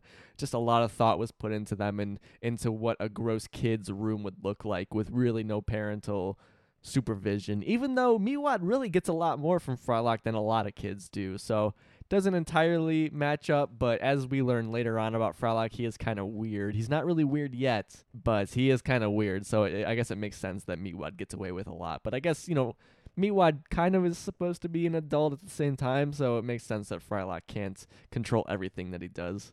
Anyways, let's get back to this scene because Frylock is still dealing with Meatwad and his obsessive blasting of I want candy, which I want to point out they reference it as I like candy a lot of times in this episode. I don't know if that's on purpose or I don't know if it is a discrepancy with just the continuity. I don't know if it's a genuine mistake because a lot of the characters do say I like candy a lot, even though it is called I want candy. But yeah, Frylock is trying to deal with this. Let's continue on with how he's trying to deal with it. Look, Meatwad, there are other kinds of music in the world. Here, how'd you like to get down with some real gangsters from the 15th century? But Beethoven, are they down with the pee-pants? Well, they wore pantaloons back then, Meatwad. Shit, boy, you get shot wearing that in my hood. Well, I think these guys are pretty darn dope, if you know what I mean. Well, then give it to me. You better be right, though. Yeah, now listen to that beat. Now that's a kicking glissando. Yeah, it is kicking, isn't it? I sure like it. It's good. You can leave the room now. I mean now. Oh, yeah, sure. Enjoy. Frylock hands Meatwad some of the great composers, Bach, Beethoven, Vivaldi, which Meatwad mispronounces 2 of them, which is a great little gag there. And Frylock says the 3 gangsters are from the 15th century, although none of them actually were, which is probably not intentional. Again, Frylock is a genius. I assume he would know this normally, so I think the writers just kind of didn't care enough to look into it. I took a music history class, so I knew that Beethoven came a bit later than Bach and Vivaldi. It turns out that Bach and Vivaldi lived in the 17th and 18th centuries, while Beethoven lived in the 18th and 19th. So we're talking 17th to 19th century here. So, almost 300 years past what Frylock was saying. Bach and Vivaldi wrote during the Baroque periods, while Beethoven wrote in the transitional period between the classical and romantic eras. So I kind of knew that. I knew that wasn't really 15th century, because 15th century is more just medieval music. But anyways, yeah, Meatwad asks if they're down with the pea pants. Frylock mentions that they wore pantaloons, and Meatwad says, shoot, you get shot wearing that in my hood, which is great since they live in the same hood, right? Like, Meatwad's acting like he's from somewhere else, but he's not. He's from the same exact place as Frylock is. And also, I love Meatwad saying boy. I always love that. And we get more of Meatwad's, like, gangsta kind of personality we see later in the show. Right here, this is kind of it's not the first development of it, but it's the most consistently gangsta kind of Meatwad is that he typically is later in the show. A lot of the same slang and mannerisms that he does here. So when Frylock starts the jam box, it's playing the Four Seasons Spring by Vivaldi, which is a Baroque piece. And, you know, people might just clump this all into classical music. It's not. Baroque is basically defined as tuneful and very organized, and the melodies tend to be highly decorated and elaborate. As Four Seasons is playing, Frylock is standing there with his eyes closed, and Meatwad asks him to leave, which is, again, kind of great foreshadowing into how strange Frylock is in later seasons, because he's just lost in it. I guess this isn't, like, that strange compared to how he gets, but it's kind of weird, because he's just standing there with his eyes closed, and he doesn't hear Meatwad the first time Meatwad asks him to leave. You know, up until now, Frylock has been pretty normal, and he's been a straight man, really. Outside, of course, of the cut Escape from Leprocopolis scenes, which if you want to hear me go into those scenes about, they really, really foreshadow Frylock being a little strange in those deleted scenes. Go back and listen to the episode on Escape from Leprocopolis, because there's some strange stuff in those deleted scenes that I get into. Very fun stuff. But alright, Frylock thinks he solved the problem, even though Meatwad's still blasting music, which I guess isn't great, but as long as it's not that same song over and over again. So he leaves to go tell Shake, hey, I solved the problem. Problem solved. Damn it! Here, I'll solve it. Right out of his head. Make a hole. Oh, no, you won't. Now, look, I got another idea. Okay, so yeah, just quick turnaround. Meatwad shuts that shit off. Back to some I Want Candy. And Shake threatens again. He's going to hit him with the guitar. And Frylock has another idea how to solve this issue. And that plan is headphones. This way you can still listen to MCP Pants, and Master Shake won't want to hit you with the guitar necking in your life. Okay, I feel you. That's a good idea. You know, I don't want to get hit with a guitar now. I'm pretty young. So yeah, that's Frylock gives him the headphones and leaves the room. I fucking love that line. I don't want to get hit with a guitar. I'm pretty young. Yeah, that's, you wait till later in life to get hit with a guitar. Man, headphones, that would solve a lot of my fucking issues. I can't stand when people are walking around blasting music on their phones. I don't know why. I think it's just like the shitty audio quality always bugs me, and I wish I wasn't such a stick in the mud, but usually it's music I don't want to hear anyways. If it's music I like, I'm typically like, okay, I'll let it slide, but a vast majority of the time it's not. Or I also love when there's multiple people blasting multiple songs on their phones, and you get this just wonderful cacophony of shit you don't want to hear. Definitely some people at my work that like to blast their fucking phones while we're like in the break room. It's like, yes, this is what everyone wants to hear. You're fucking bullshit. Anyways, I could turn this whole podcast into an episode on that. Yeah, Frylock leaves the room, and we see the grill in Meatwad's room. We get like a good shot of it, which is where he sleeps, supposedly. We see that in the Rabbot episode. And of course, this is like it's not the same grill we saw in Rabbot, but it is, the idea that he sleeps on a grill is reintroduced in a way. I'm not sure that we really saw one in all the previous episodes. We might have. I apologize if I'm wrong. But this is the first time I really notice a grill being pointed out kind of in his room. Honestly, I'm surprised they even bothered drawing this grill, because we've seen plenty of shots of Meatwad's new modern room since Rabbot, and we didn't see the grill. But yeah, we see it again. I'm just shocked that they add it. I know that it plays a part in some later episodes, but yeah, that grill is definitely still there. Anywho, Frylock leaves the room, and then the music just comes blasting again. Basically, Meatwad is playing it so loud on the headphones that it's the same as if he was playing it through the speakers. And it sucks because when I cut that clip up for the podcast, you kind of lose that pacing of the joke. Just obviously watch this episode. I'm assuming everyone has seen it, but watch it again if you haven't, because it's a great episode and it would not be time wasted. But yeah, Frylock leaves the room only to hear the music again, and then he has to go back in and reprimand Meatwad for listening to music way too loud on his headphones.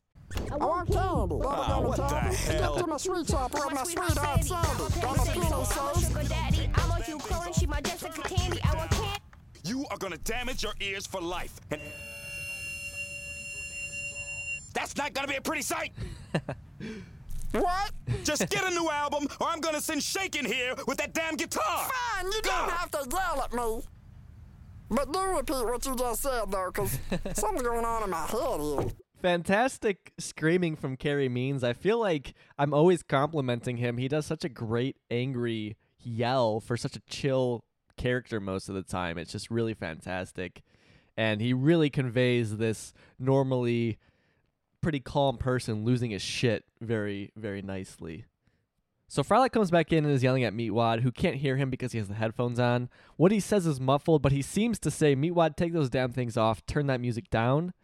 And the Aqua Teen Hunger Force wiki says he starts the sentence with "God damn it, Meatwad," although I couldn't really make that out. He definitely says something. I'm just not entirely convinced that he says "God damn it." I wouldn't put it past the guys to try and slip that in, but at the same time, this is 2002. You weren't allowed to say "God damn it." I don't know that they would risk the show getting canceled with that. I just really don't know. I don't know what he says. Anyways, yeah, Frylock is telling Meatwad he'll damage his ears, but Meatwad can't even hear any of it. This is after Frylock takes the headphones off Meatwad because his ears are ringing. Tinnitus is no joke, people. This is not a joke. Do not play your music this loud because you never get your hearing back. While Meatwad's ears are ringing, I can make out some of what Frylock says. I can make out sucking pudding through a damn straw before, and then we all hear him saying, "That's not going to be a pretty sight." There's a few words before the sucking pudding through a damn straw line, but I just cannot make those out because of the loud tone playing, and they have the audio kind of swaying between the left and right channels and stuff. It's just too difficult to make out. I don't know what sucking pudding through a damn straw has to do with it, because, you know, if he loses his hearing, what does that have to do with anything? I could be wrong. Maybe that's not what he's saying, but I'm pretty sure that's what I can make out of what he says. And then great little joke here. Meatwad didn't hear any of it. Frylock is yelling at him, and then Meatwad's like, "Don't yell at me. But could you repeat what you said again?" or whatever. Meatwad's like really polite about it. Just a great little joke there. And while all this is going on, Master Shake is outside the door, and he has a little song for Meatwad. I like beatings. I'll beat you all day. I'll just take the window. Yeah, I think you better. That sound is Master Shake hitting the door with the guitar head, making his own little parody there of "I Want Candy," which is I enjoy it. I like beatings. So yeah, Meatwad goes out the window. But then in our next scene, we cut to Frylock and Shake. Shake, of course, wearing his green dinosaur floaty, walking over to Carl's pool. And Carl is in the pool wearing some yellow swim trunks and no shirt. I think this is the first time we see him with no shirt on. Great tan line of where his undershirt usually is. As the two approach, they see Carl and turn around. They're like, "Oh, shoot, Carl's there." And they try and pretend like they weren't going to go in the pool. And Carl acknowledges them. And let's hear this little scene go down. No, I know you're there. Oh, no, we know. Carlton, hi. What's up, buddy? Hey, which one of you guys have been playing "I Like Candy" for a frickin' week? It was your other neighbors. You know what? At this point, it doesn't matter because it keeps running inside my head and it won't leave unless I blow it out with a bullet. Hey, what's eating there, Carl? You gonna show me some love? Jawbreakers. For some reason, I can't get enough of them. Is that why your teeth are blue? No. Oh, so why are you... Shut up. I like candy. Bubblegum, damn it. So there it is again with Carl saying, "I like candy," which in Carl's defense, he's only really heard the song played from Meatwad's room outside, and he's outside of their house, right? So it makes sense he really wouldn't know what the song is called. But again, just kind of interesting. They refer to it as "I Like Candy" a lot, even though it's called "I Want Candy" officially. I like Master Shake referring to Carl as Carlton in a friendly way. Obviously, that's not Carl's name. Great gag of Carl asks who's been playing, quote, I like candy over and over again, and Shake instantly rats out, he's like, Meatwad, and Frolics just is like, oh, it was your other neighbors, as if Carl couldn't tell where the sound was coming from. But yeah, Carl reveals that the song is stuck in his head. It's a bit of an earworm for him, and the only way to get it out is through the sweet release of Suicide. Shake asks Carl what he's eating, and Carl says Jawbreakers. His cheek is visibly full, which is funny because it wasn't full a second ago. Before he was talking fine, he didn't have anything in his mouth, and then just randomly he has a Jawbreaker in his mouth, and he has, like, kind of, I don't want to say slurred speech, but his mouth is full. We can hear that. And then Carl spits out the Jawbreaker, which is kind of, I don't know why he did that, but he does. And he starts singing the song again, only to be angry about it. And that's the end of this scene. We learn that Carl is getting the song stuck in his head, which will come back in the episode. A little bit of foreshadowing here and setting up the storyline. We cut back to the Aqua Teen Hunger Force living room, and we're looking at the door, and there's a knock at it. Let's see who's at the door. Trick or treats, Mama Meat, give me something good to eat. Oh, boy, you look great. Hey, Frylock, come in here and look at this. This is adorable. And who are you supposed to be? I'm Elvis. I ain't nothing but a hound dog. Well, you ain't got no body. So tell me, are you the fat Elvis or the Give me skinny the candy. Elvis? You know who I am. Okay, let's see. Here's some soy sauce. Ooh, here's some plumber's putty and a burning candle. That ought to do you fine. Well, all right. Now, it'll be sweet. It'll be sweet when you go up in flames, brother. Have fun now. So, yeah, Meatwad's trying to trick-or-treat, and he hits his own house, and Shake gives him soy sauce, plumber's putty, and a burning candle. This, quote, candy sets Meatwad's pumpkin basket on fire, which is very, very sad, and Meatwad asks if any of it is sweet, and I love Shake's response, it'll be sweet when you go up in flames, brother. Like, just his he's talking enthusiastically, but he's being so mean. I love when Shake does that. I love his playful hatefulness, I guess. But yeah, Meatwad is trick-or-treating as Elvis, which this is the second official Elvis joke off the top of my head anyways. I'm pretty sure it is the second. And the third, if you count a cut joke from the Rabot pilot, which again, I've said this so many times, but I do plan to cover that at some point, and I plan to compare it to the official released Rabot episode because there is a lot to compare between the two. But the other Elvis joke is the Elvis Dracula sign in the Bus of the Undead episode. So these guys love Elvis. They love riffing on him. But all right, now that Meatwad has hit his own house for candy, which again was plumber's putty, soy sauce, and a burning candle, he's going to hit up Carl's house. And at this point, I want to point out that his pumpkin bucket is melted and there's still like a little flame. It's a little pile of ooze of melted plastic on Carl's stoop here while Meatwad is there trying to get some candy. Trick or treats, Mama Meat. Oh, man. Look, Meat Man, what are you doing trick-or-treating? It's frickin' May. Look, I need candy. But you gonna give me some or you gonna lose some teeth? No, I know. I only heard your little song about 1,000 times. No, I need candy, and I don't know why. So yeah, we see these two characters who now need candy meeting together. And real quick, I want to point out, I said that Meatwad was Elvis, but I really appreciate how they designed him to be Elvis. He's just like a puddle of meat on the ground, barely in this suit. It's established that he can go in man form and escape from Leprechapolis, but here he's just like a puddle of meat with the Elvis wig on. It's just very silly looking. But Carl slams the door right in his face. Then, I guess he feels bad. He opens the door and, tries to talk to Meatwad more, explains that it's May, why are you trick-or-treating right now? And then, yeah, they reveal that Carl is also addicted to candy, and we'll go from there with this conversation. Shit, I don't listen to kitty crap anymore. I'm kicking the adult jams now. See, check it. MTP Pants doesn't just want candy now, that's childish. He needs it. And when you need something, that's a responsibility that only an adult of my maturity buddies. Yeah, I got a deal at the dumpster. Warehouse. Yeah, you might want to wipe the juice off him. Meatwad reveals he no longer wants candy, he needs it.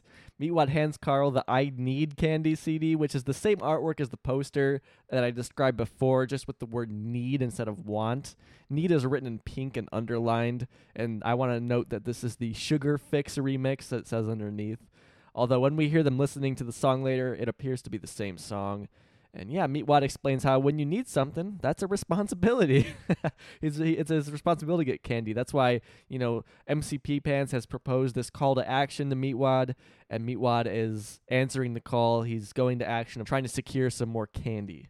As Meatwad is talking to Carl about this, he's looking around Carl's living room. Like, you see his eyes kind of going back and forth, and then we get this first-person view from Meatwad, which I love when the show does this. They've done it a couple times now, where you get the character's perspective, and we see Meatwad looking around Carl's room, and then his eyes land on some chocolate bunnies in Carl's house. They are on a half-melted pallet covered in garbage juice in Carl's living room. And I want to mention this is our first time going inside Carl's living room. We see a black chair, some magazines on the ground, and a Cancun poster on his wall with a woman in a purple bikini on the beach. Carl has wood paneling similar to the Aqua Teens as well. Otherwise, we don't see much else that we come to expect from Carl's house, such as his giant TV. I'm not entirely sure if this is even the same chair that he has later on. But yeah, those chocolate bunnies are made by a company called Candy Corp with K's instead of C's. Each box contains 4 7-ounce bunnies. The box says serving suggestion on the front, suggesting maybe the serving suggestion is just one bunny at a time, which would be, pretty reasonable. The box only shows 3 bunnies, with one being visible through the plastic, like the real bunny, and then the other 2 are just printed on the box, even though it says there's 4 inside, so kind of a discrepancy there, but whatever. And then Carl basically reveals that he got the bunnies from the dumpster. He tries to act like it's from the warehouse, but he, as we can see, right, half of the pallet is melted. There's nasty shit has dripped all over it. It's just disgusting, but he's eating them. So from this scene, we cut to later in the day. It is now nighttime, and Meatwad and Carl are outside. We don't know what time it is, but it's established it's well past midnight, and they are washing Carl's car, blasting I Want Candy, or I guess at this point, I Need Candy, and Meatwad's dancing to it, and they are making their way through this pallet of bunnies. It's almost gone at this point, which is just an insane amount of candy that they are consuming, and Master Shake and Frylock are watching from their window, concerned about it. Hey, Meatwad and Carl have been hanging out quite a bit lately. Why, you want to stop it? Right! No, it's fine. But don't you think it's a little bit weird that they started washing the car at midnight and they're still doing it? Look, people do things. It's a fact. People do things. It's a fact. Yeah, Frylock is a little concerned here, and we just see what's going on. I suppose it's possible that this isn't the same day. Maybe it's a couple of days later, because Frylock says that Meatwad and Carl have been hanging out a bit lately. So it could have been, I guess, over the course of a few days, they're working their way through this pallet of chocolate. But I like to imagine that this is later that night, and they're just going hard on the chocolate bunnies. We see that Meatwad is dancing while Carl washes the car, and most of the paint has been stripped from the vigorous rubbing and vigorous washing, which is just hilarious. Like, they are just compulsively washing this car. And while this is going on, Shake is like, you want me to do something about it? And his way to handle that is just to yell rape a couple times. But Frylock doesn't feel like that's appropriate quite yet. So back to Meatwad and Carl here. Meatwad and Carl are about to take turns trading some verses on I Want Candy, revealing some concerning lyrical content. Releasing ancient demons from a sleep of a spell so they can walk upon the earth and get resituated. Yeah, that beat is badass. Clean me off another one of them bunnies, I'm gonna eat it. Yeah, Frylock watching this, his eyes are just wide open. And, props to Dave Willis here because, again, he is Meatwad, he is Carl, or the voices of them. So he's rapping this in different character voices. It's not easy to sing and to rap while doing a different voice. It's not easy at all. So props to him for being able to power through this, making it look easy. And of course, he goes on to do this way more later in the show in some really just impressive ways. But this is really the first instance of that, and it's great watching these two guys rap with this song. So in the song, here's the lyrics. To use a giant drill to bore straight into hell, releasing ancient demons from their sleep forever spell so they can walk upon the earth and get resituated and hawk the diet pills MCP Pants has created. So, yeah, basically using the sugary blood to use the giant drill to bore into hell, release the demons so the demons can sell MCP Pants' diet pill scam. It's basically like it's a really crazy way to do a pyramid scheme or a multi-level marketing scheme, an MLM. That's all this boils down to. It always comes down to the MLMs. Watch out for those guys. And, we're not the only ones who picked up on this. Frylock heard it too. Let's hear what Frylock has to say about it. Shay, did you hear this lyric about drilling a hole straight to hell and releasing demons to run a global diet pill pyramid scheme? I don't know. All that rap is clicks and whistles. So a little short scene there. And Shake at this point is sitting on the couch. He's done watching them outside. Shake reveals that he doesn't like rap, which is funny because Dana Snyder also isn't much of a rap fan via his interview on the Adult Swim podcast. And around this time, I probably was feeling the same way. I didn't really like rap until I got a bit older. As a kid, I was like, rap? More like crap. Got him. Yeah, I wasn't into it. I think the first rap I got into... of course, I liked this song. You think that would kind of lead me into some rap. But again, I didn't know MC Chris was an actual rapper. Although, I have to say, this was 2002. MC Chris only had one album out at this time, Life's a Bitch and I'm Her Pimp. Which I would have had no way of finding that. This was not before the internet, but I was just a kid. I didn't really have access to looking up that kind of stuff, or I wouldn't have known how to get it without my mom buying it for me since I was like 8. But yeah, the first rapper I think I got into was Eminem with his Greatest Hits CD. Still some songs that I have soft spot for these days, although I don't listen to them anymore. But yeah, I would have been with Shake back in this period of time. But yeah, Frylock is onto things, so we know there's some things developing here, and we go back outside where Carl and Meatwad are still having this little candy music shindig. You think that we should take another pass at this? Because I'm still seeing paint here, and it's starting to mock me.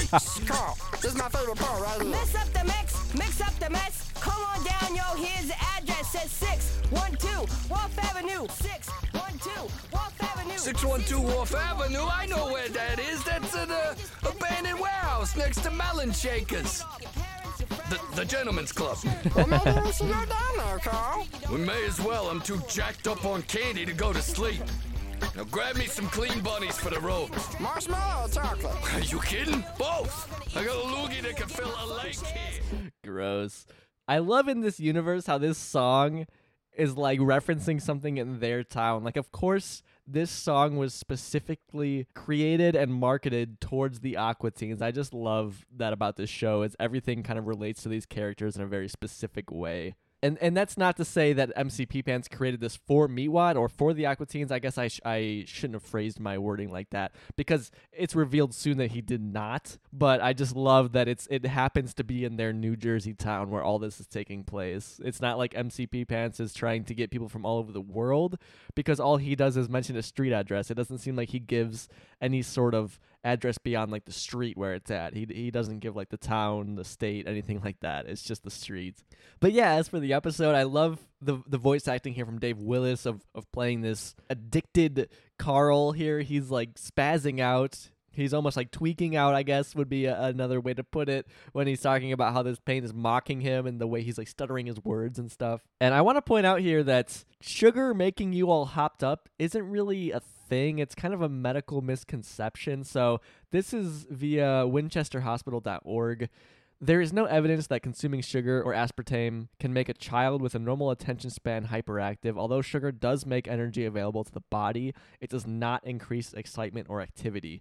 And I've heard this a lot. Sugar is very addictive, and it does supply energy to your body, but it's not like caffeine. It doesn't hype you up. It doesn't really affect your state in the way that cartoons and TV shows portray it. That's just not a thing. I think that there was some shitty study done back a while ago that suggested this, and people just kind of latched onto it. It's just not really a thing, you know. When you give kids sugar, they're probably just excited and happy that they're getting candy or they're getting sweets of some sort, and that's what hypes them up. It's not the sugar itself. Again, sugar very bad for you, very addictive, but just not in the way that they're kind of making it out to be in this episode. Meatwad tells Carl to be quiet, though, because his favorite part of the song comes up. That's where MCP Pants talks about 612 Wharf Avenue, and Carl knows where that is. It's next to Melon Shakers, the Gentleman's Club, and the two decide to head down there. Carl tells Meatwad to grab some bunnies, And Meatwad talks like he's going to, but he rolls away with Carl without anything in his hands, and we don't see them eating any later in the episode. So, yeah, kind of, you know, I don't think it's intentional. I think, you know, Meatwad and Carl are getting along well. Meatwad's not trying to disobey Carl. I think it's just not really thought about in the animation department. But, yeah, I just love that Meatwad and Carl are hanging out here. I love these episodes where the characters like Carl and they get along with Carl. Those are always, like, the most fun for me. I also want to point out that Meatwad did not have his jam box in his hands, and that will come up very soon. But before that, Frylock has a few more words on what is currently going down. I don't have a good feeling about this shake. We need to follow them. Look, I should not walk so a child may live. That's what it does. Get up. Little animation error on that scene. At the bottom, we can see some sort of white line. I'm not sure what that's supposed to be, but I can't imagine it's anything that was intentional. But okay, that's that scene. And now we open to an ominous scene here. We see a yacht that I think says Bala Fortune, or Fortuna maybe. Unfortunately, some of it's cut off, so I can't make it out. Meatwad and Carl appear to be at some sort of industrial district. This seems to be taken from some older cartoon. I did try and reverse Google image search this, but I couldn't find anything. I tried to Google the words I can try and make out on the yacht. I couldn't find anything, so I don't know where this is from, but it's clearly from a different show. It wasn't made for this show. We see 612 posted over the doorway, which looks like it was added on for Aqua Teen Hunger Force. They touched up this scene from some other cartoon in a way. But yeah, Carl and Meatwad are at 612 Wharf Avenue, and Meatwad is briefing Carl on how he should act because, you know, Meatwad thinks that he has this insider knowledge on how to act around these kinds of dangerous gangsters because, you know, he's from the hood, so he says. All right, Carl, we're in the hood now. Unless you want to get shot, you need to stay low, be quiet, and follow me. All right. So, yeah, Carl taking Meatwad very seriously, and I want to mention here that Meatwad's jam box is right next to him. Like I said before, he wasn't bringing it with him when they left, but it's here now. And I hate to break up the pacing of this scene because it kind of kills the joke, but Meatwad briefing Carl taking what Meatwad says very seriously, very serious music, and then Meatwad just turns on the jam box and runs in there saying, "Yoo-hoo! Hey guys, who's there?" So let's hear that. I can't really convey the joke in this podcast format. You just gotta watch the episode. Hey, look at that! MCP Boss! What is up, G? Oh, there he is. He's cute. Get down here and bring me some candy. So, yeah, Meatwad just fucking, you know, they totally turn this scene a complete 180. Just really, really smart writing for them. I really love this joke. And Meatwad just sprints into the building. He moves so fast. He goes inside. It's an empty warehouse. We see some empty pallets stacked up against the walls. And they see the exact same image of MCP Pants from the poster in a spider web, and something akin to a large popsicle stick is attached to it, being held by what looks like a spider arm, like off to the side. So it's just very, very strange. And Carl demands P-Pants comes down to give him some candy, and MCP Pants talks back to them. And I should mention, when MCP Pants talks, his mouth does not move, and you see the spider arm just moving the puppet, I guess, up and down as he's talking. All right, let's get this party started right. I'm MCP Pants in the Why aren't your hizzy. lips moving? Look, my schniggies, I had a strizzle in my brizane, okay? You know what I'm saying? So I can't move all good. Thanks for mentioning that. Thank you very much. Stroke, MCP Pants. I thought you was 11. Yeah.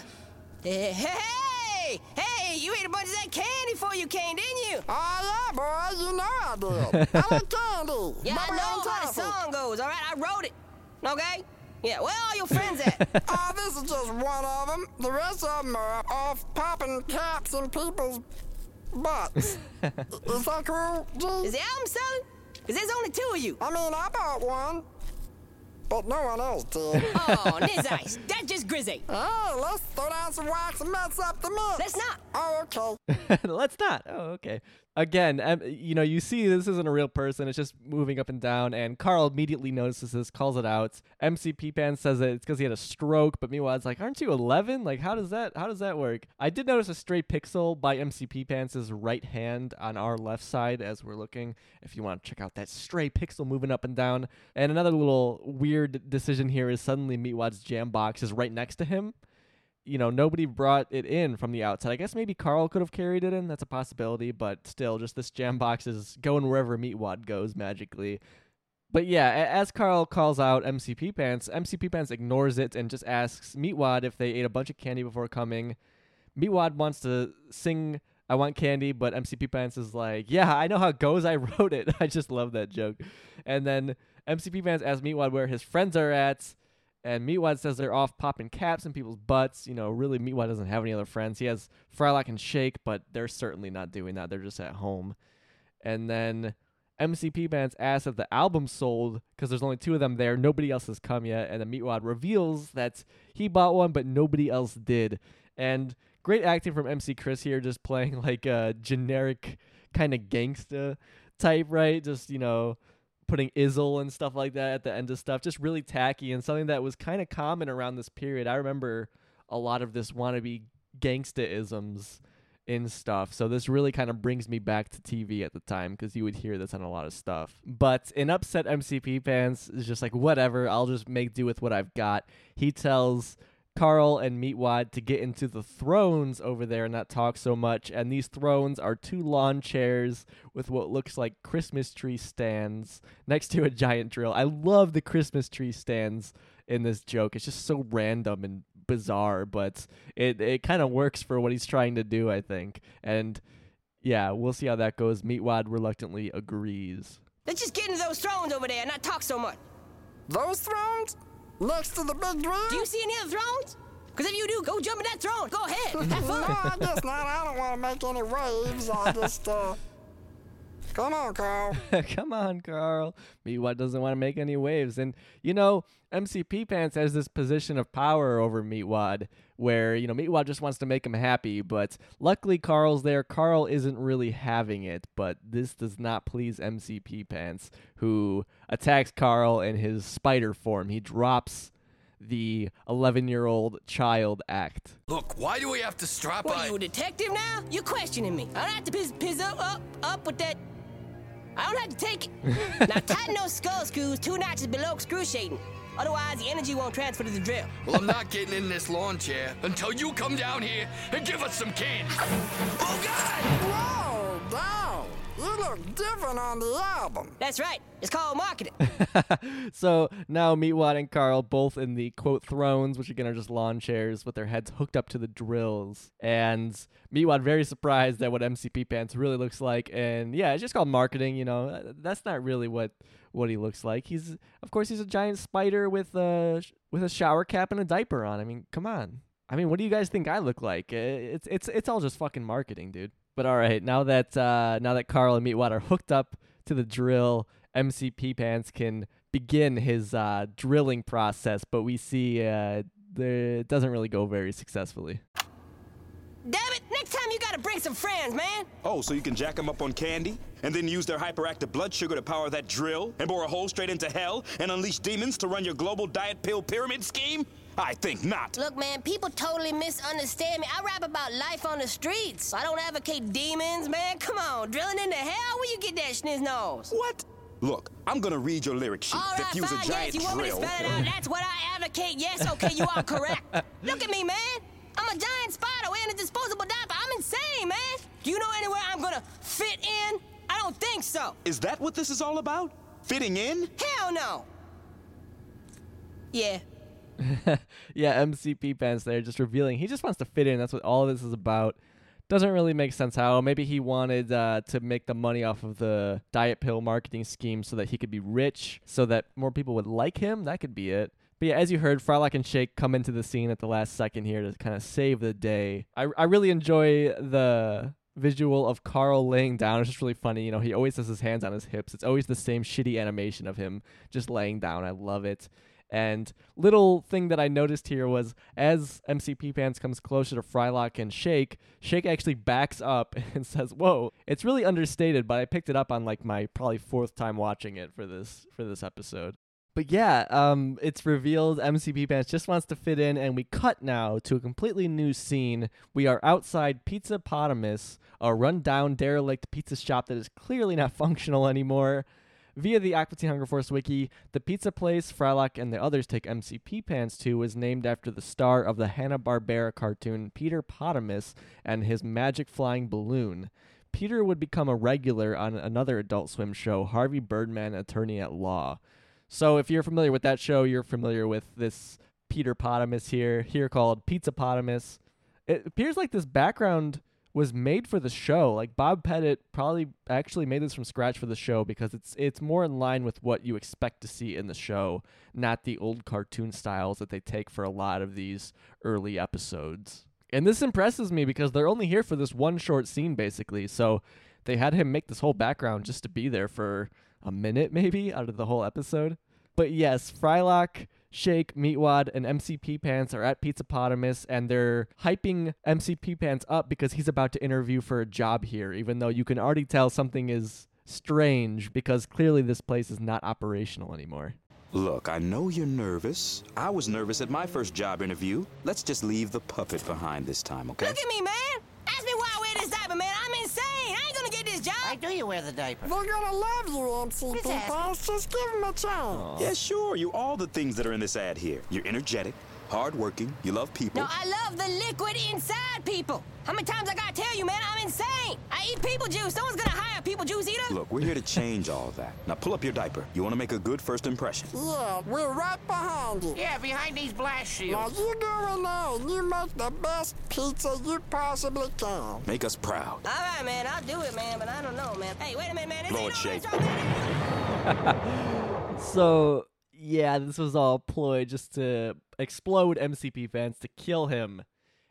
Frylock tells MCP Pants that he is energetic, hardworking, he loves people, but MCP Pants clarifies, no, he loves the liquid inside of people, not people themselves.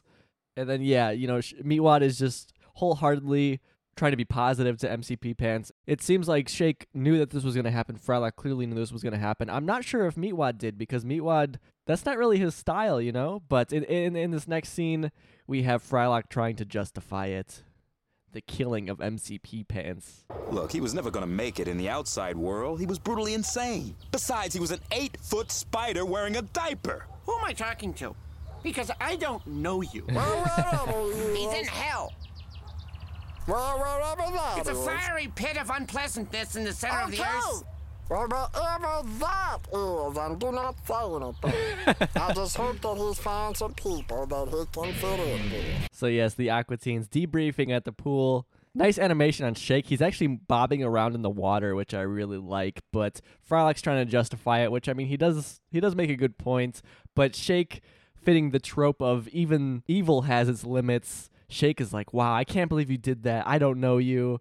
Because this isn't something that Frylock would typically do. And then Meatwad trying to be sweet about it, saying, I hope that he found some people he could be friends with. But Shake keeps cutting him off, and I just love the, and do not say anything.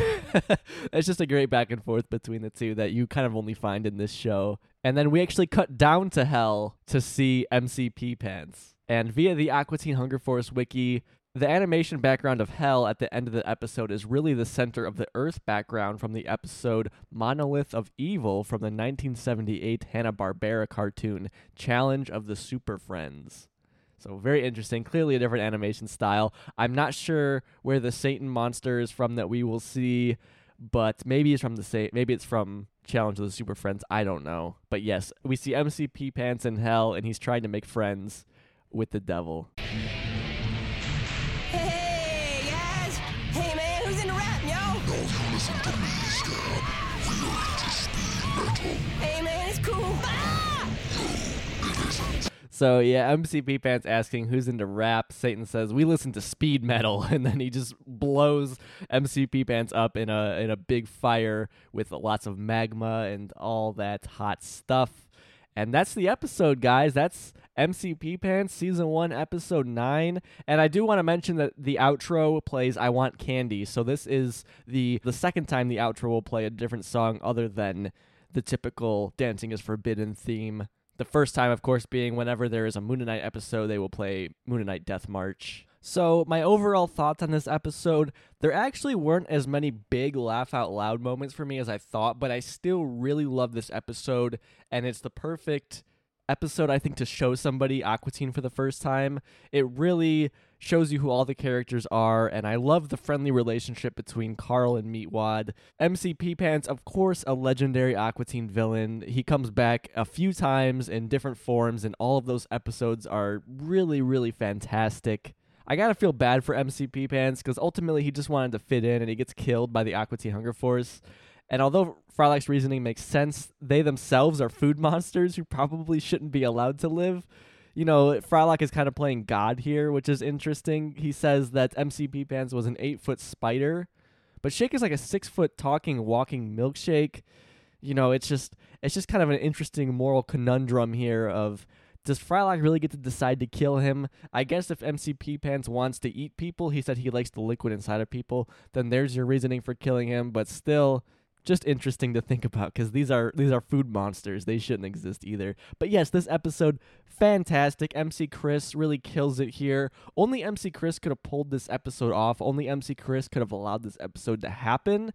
His naturally high-pitched voice makes this character really wacky but really believable, because if they didn't have MC Chris playing this, like, who you think is like a child rapper, before you find out he's a spider, what would they do? You know, have some other rapper that they would pitch up? Like, that wouldn't really be funny. That would be weird. This episode couldn't happen without even just his rapping skills, let alone his voice acting skills. I'm sure he had a lot to do with the writing of this episode, or at least some influence on it. It's just, he really elevates this episode. I got to give this one 5 melted chocolate bunnies out of 5. It's a perfect Aqua Teen episode. The pacing is phenomenal. It's really incredible. There's not a wasted scene here. The guys were really on fire when they were creating this one, and it really kicks off, I think. We're about to be treated to some really fantastic episodes. This is where the show really picks up and finds itself and starts just hitting it out of the park, and it's where the season really picks up. Again, like Mission Hill, it took Mission Hill till the second half of its first season to find itself.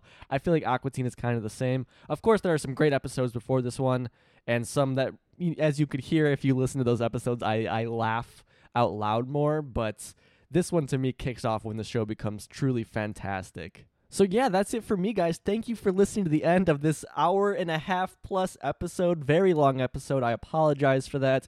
Ideally, I'd like to keep these under an hour, but that's just not happening, so I'm trying not to stress out about it. If you'd like to get in contact, check the show notes. You can email me. You can find me on Instagram, Twitter, all that good stuff. Of course, check dancingisforbidden.com for anything else you might want to find. Send me some more voice messages. As always, I am fresh out. I'd like to hear what you guys have to say, your Aqua Teen origin stories, impersonations, just anything Aqua Teen related. Love to hear it. Of course, if you like the show, please share the show. Look, I know every single one of you has had 2 parents biologically. Tell those guys about it. Maybe they'll like it. I don't know. If you have kids, send your kids to school with a CD with my podcast on it. Have them show their friends. I don't know. I'm just spitballing ideas out here. Anyways, thanks, guys. To play this episode out, I'm going to play the full I Want Candy track that was released eventually. It was not released at the time, but eventually it was, I think, when the movie came out. And I want to point out here that this isn't exactly the song that they played on the show, because in this version, it ends with Right Next to the Gentleman's Club, and the song ends. But in the show, after that happens, you hear the song keeps going, and there's more stuff said that isn't said in this released version. So we don't have the full version that was used in the show, to my knowledge, but we do have this version that is, a couple minutes long, and it gets the job done. Thanks for listening, guys. Have a fantastic week. And hey, get yourself some candy. Treat yourself. Let me know what you guys get. I think I'm going to get myself some Skittles to celebrate this week. I want candy, bubblegum, and taffy. Let's get it, guys. Have a great week. We'll talk next week for episode 10 of season 1, Dumber Dolls. See you then. I want candy, bubblegum and taffy. Skip to the sweet shop with my sweetheart Sandy. Got my penny safe, so I'm a sugar daddy. I'm a Hugh Cronin, she my Jessica Candy. I want candy. Put it in a pile, split it with my bitty, 50-50 down the line. Kinda like close encounters of the cavity kind. I'm talking licorice, kisses, talking crocodile smiles. I want candy. I got a sugar tooth. Put on your shin guard, Sandy, cause I wanna knock boots. Lick a peppermint stick till the lollipop droops. Come drop it, don't stop till it's lit, not loose.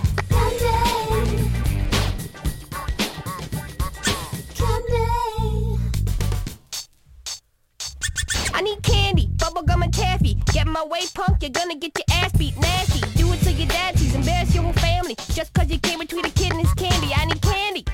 Any kind will do, don't care if it's nutrition.